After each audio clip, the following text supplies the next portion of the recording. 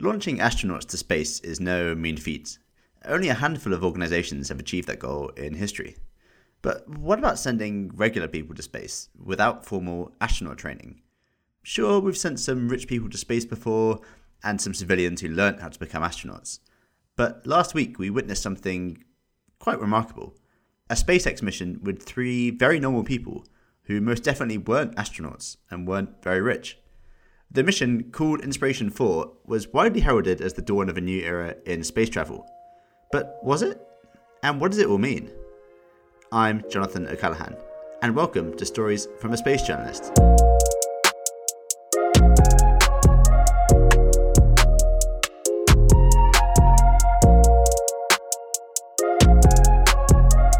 Hello everyone, and welcome to episode 4. In today's episode, we're going to take a look at an amazing mission launching later this year.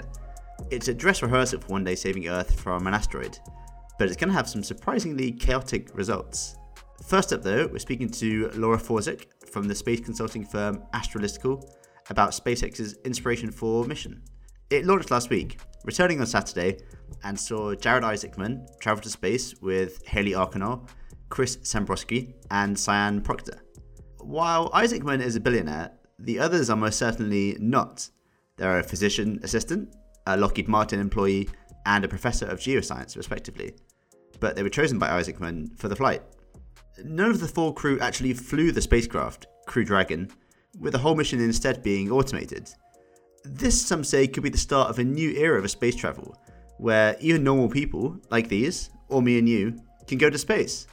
I wrote about the mission for MIT Tech Review, and spoke to Laura about her thoughts. I think it's a very big deal, even bigger than the suborbital missions that we saw in July, because this is the first all-private orbital mission. And I know they use the word all-civilian. I don't like that, but I'm going to use the word all-private and all-commercial maybe. I don't really know the right terminology, but that's what makes it so exciting is because it's so new that we haven't even well-defined it.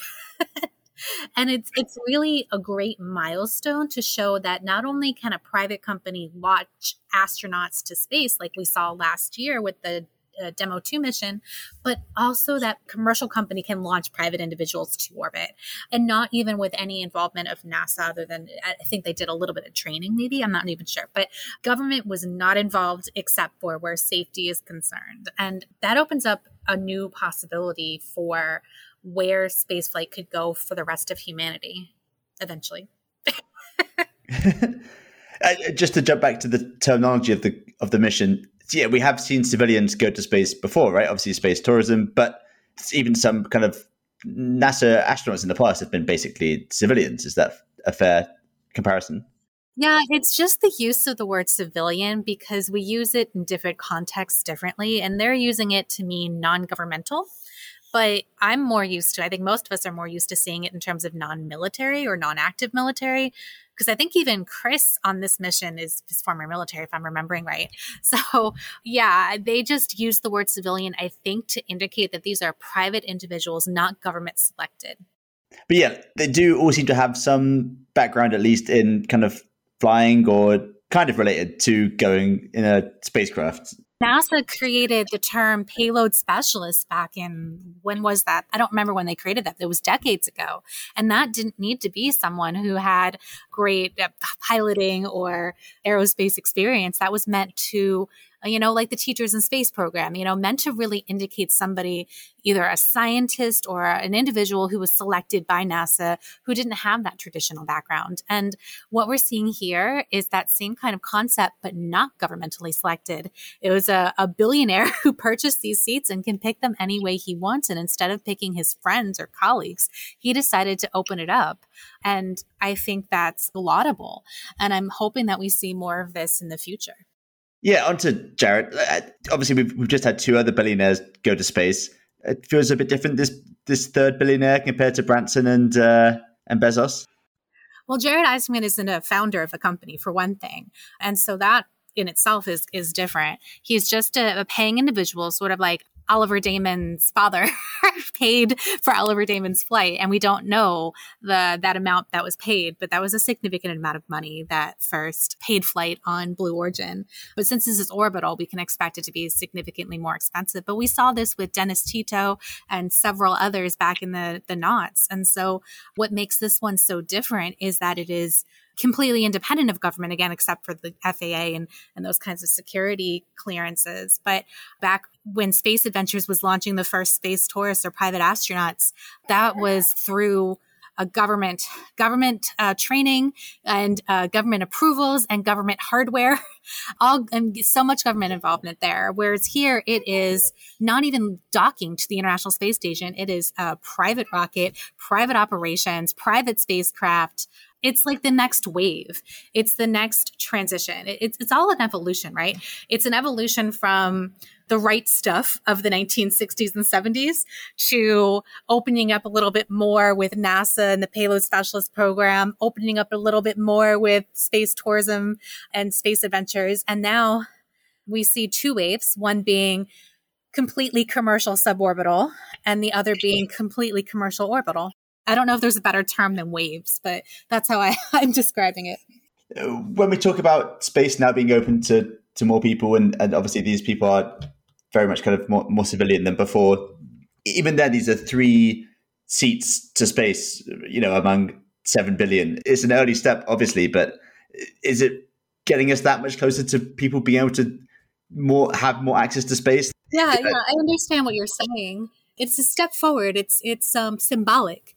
Because it's not just all billionaires, right? Even though Billionaire did sponsor the whole mission, but it's symbolic in the terms of how they selected it. So they selected somebody who has a prosthesis, which is not something that the government agencies who fly people, NASA, Roscosmos, and the Chinese space. Sorry, I'm CNSA. I was trying to remember what the acronym was, but not something that they would do, most likely. They're not at the point, even with ESA's para astronaut, they're not just at the point yet where they are ready to take that step. And so these people represent humanity that we don't often see. I mean, a Black woman who, yes, was a finalist for NASA's astronaut program, but was not selected ultimately. An aerospace engineer with a family, they're sort of symbolic of not all of humanity, obviously, but symbolic of like the next group of people who could be representative. They're ambassadors in a way, ambassadors of the rest of humanity. And we're going to keep seeing these kinds of missions. This is just the first step. Without someone like Jared Isaacman to pay for the other seats here, are these kind of missions possible? What other architecture could there be? What other way could you fill these seats aside from having someone pay for them? Well, we're definitely going to have to wait to see how the market plays out in terms of how much lower the prices can be and when. The ultimate goal is to get these flights to be more affordable, but we can't predict when that's going to happen and what that even means. More affordable, what does that mean? But for now, yes, it will have to be sponsored by wealthy individual or an entity. So I'm thinking NASA with selecting people who are not necessarily NASA astronauts to fly on suborbital missions like Alan Stern, or there's, other research institutes that have also purchased flights on Virgin Galactic. And in terms of orbital, other entities, whether it's governmental or not, paying for these flights. Come to think of it, the only other flight I can think of that is not suborbital that is paid for privately is the Dear Moon Project, which again is a billionaire. But I think we'll start to see that, right? It's just such a significant price difference that we're starting to see it now with suborbital. And then I think we're going to see it more with orbital as the technology improves, as the access becomes more available, and as either billionaires become more rich or the price comes down.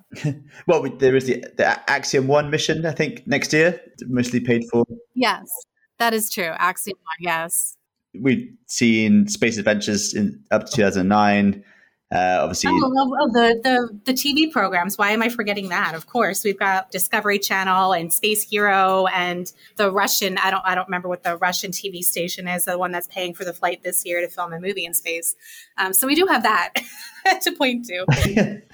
Are we ever going to get a volume of flights high enough that many people are going to be able to go to space? Like even now we're seeing maybe 3-4 launches per year. What is feasible? Like how far can this go? We don't know. This is just the beginning. This is a brand new industry in its infancy, and we're seeing the first steps. And we don't know how far this industry is going to run. We don't even know if it's going to run. We just know that we're at the very beginnings, and so far, so good. In my opinion, we haven't seen any accidents yet, although that'll come. But I'm looking forward to seeing how far humanity can go with this brand new industry, both suborbital and orbital.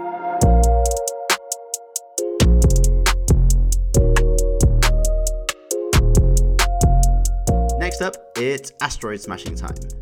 The dinosaurs didn't have a space program, so when an asteroid impacted Earth 65 million years ago, they had no warning and no way to protect themselves. Humans might not be as grand or magnificent as dinosaurs, but we're a bit better at space travel. Later this year, NASA is going to launch a spacecraft called DART, the Double Asteroid Redirection Test, which will be slammed into an asteroid, Dimorphos, next year. The goal is to see how much we can change the orbit of it around a companion asteroid it orbits called Didymos.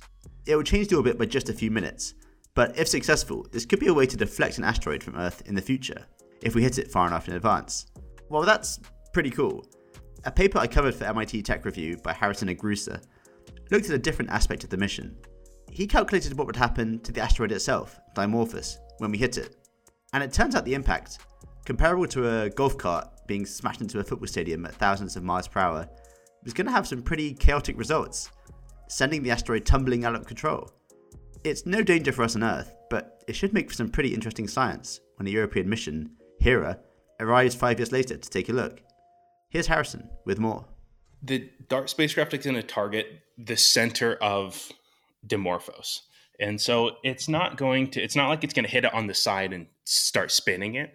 What happens is it transfers momentum to Dimorphos, so the orbit period of Dimorphos changes. And so it no longer is matching the spin period. Like with the Earth-Moon system, we know that the moon is tidally locked, and that means that the moon spins around one time for every time it orbits Earth. So we're always looking at the same side of the moon from Earth.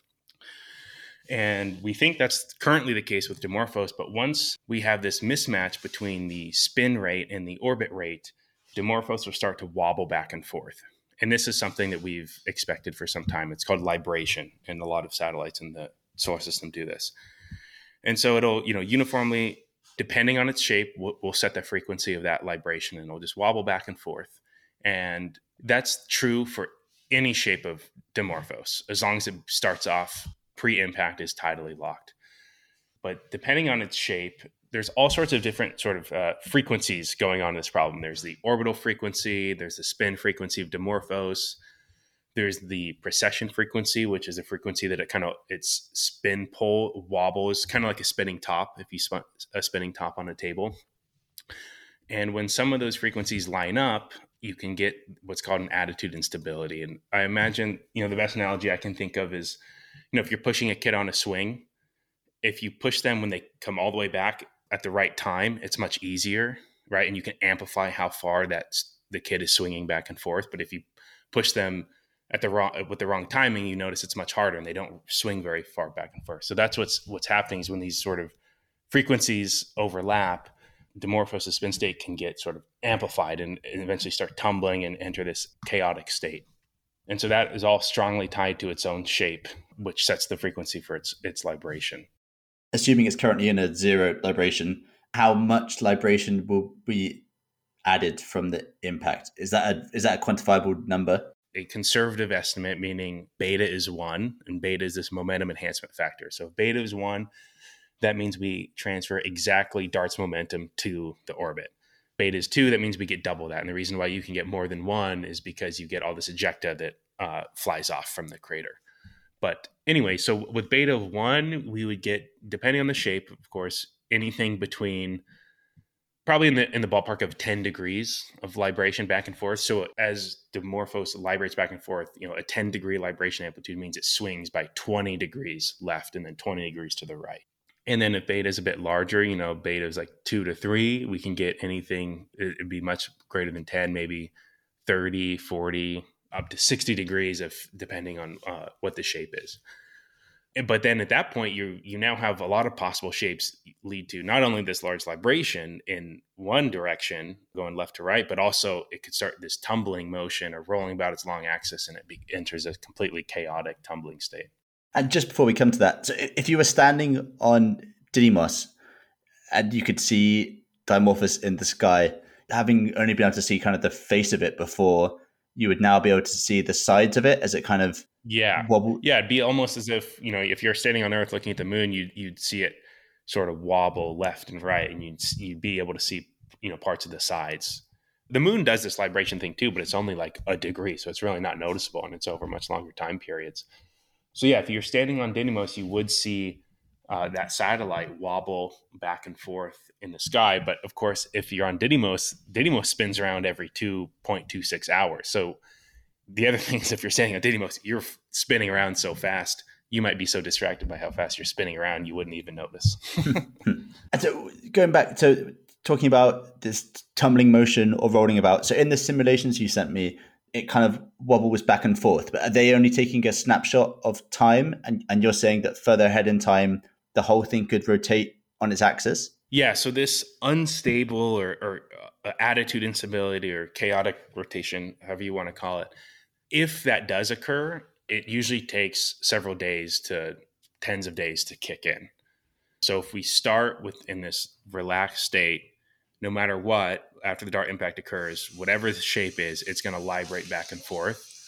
And then after several days, it starts sort of wobbling, and this attitude instability grows and grows until it's completely chaotic. This impact is unequivocally going to cause this object to start rotating in a wild way post-impact. Is that right? Yes, but only if has the right shape. So if you look at some of those plots in the papers where it shows like the maximum libration amplitude, there are lots of shapes where Dimorphos remains attitude stable and it just does the simple libration back and forth the entire time for like a year. So if Dimorphos has a shape or a mass distribution that makes it possible for it to become unstable, then it will do so in tens of days. When DART impacts, are there other spacecraft? I know I'll talk about the Hera spacecraft in a second, but does DART carry with it some other observation spacecraft that will watch the post-impact event? It's carrying on board the LICIACube spacecraft, and that is built by the Italian Space Agency. And so that will deploy like maybe a day or two prior to impact. And so that will have a camera on board. And so it will be able to hopefully capture the impact, and it'll probably fly through any cloud of debris that's kicked up. And so we'll be able to get some really interesting measurements out of that. Are we going to be able to tell from this mission alone how much tumbling is happening? Are we going to be able to see that?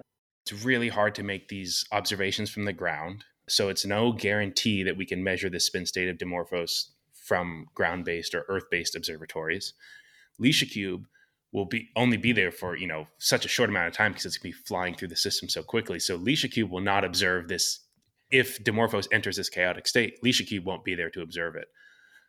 So there's not a guarantee. So that's the beauty of the Hera mission that will follow up a few years later that might be able to measure that spin state. Of course, with the caveat, if this spin state is still chaotic, maybe by then some of this energy has been dissipated through internal friction through the two bodies, and it's maybe achieved a new equilibrium state, but we don't really know for sure. It won't really be until the Hera mission arrives in 2027 that we'll really see what happens. Without Hera, we'll know what beta was, and we'll know, how much we changed the orbit period of the binary. But as far as the finer details of Dimorphos' spin state, we may not know until Hera. Its spin, I can't remember what you said the value for its spin was, 2 hours, is that right? That's Didymos' spin rate. So the primary spin's at 2 hours. If we assume that Dimorphos is tidally locked, then its spin period is 12 point something hours, which matches the orbit period. This is a bit of a weird question, but is there an ethical issue here? We are going to forever change the orbit and the spin state of these two bodies orbiting each other kind of in the natural solar system. Is that? That's a good question. Personally, I don't think so. I think it's, on the time scale of these bodies, Dimorphos could be getting impacted.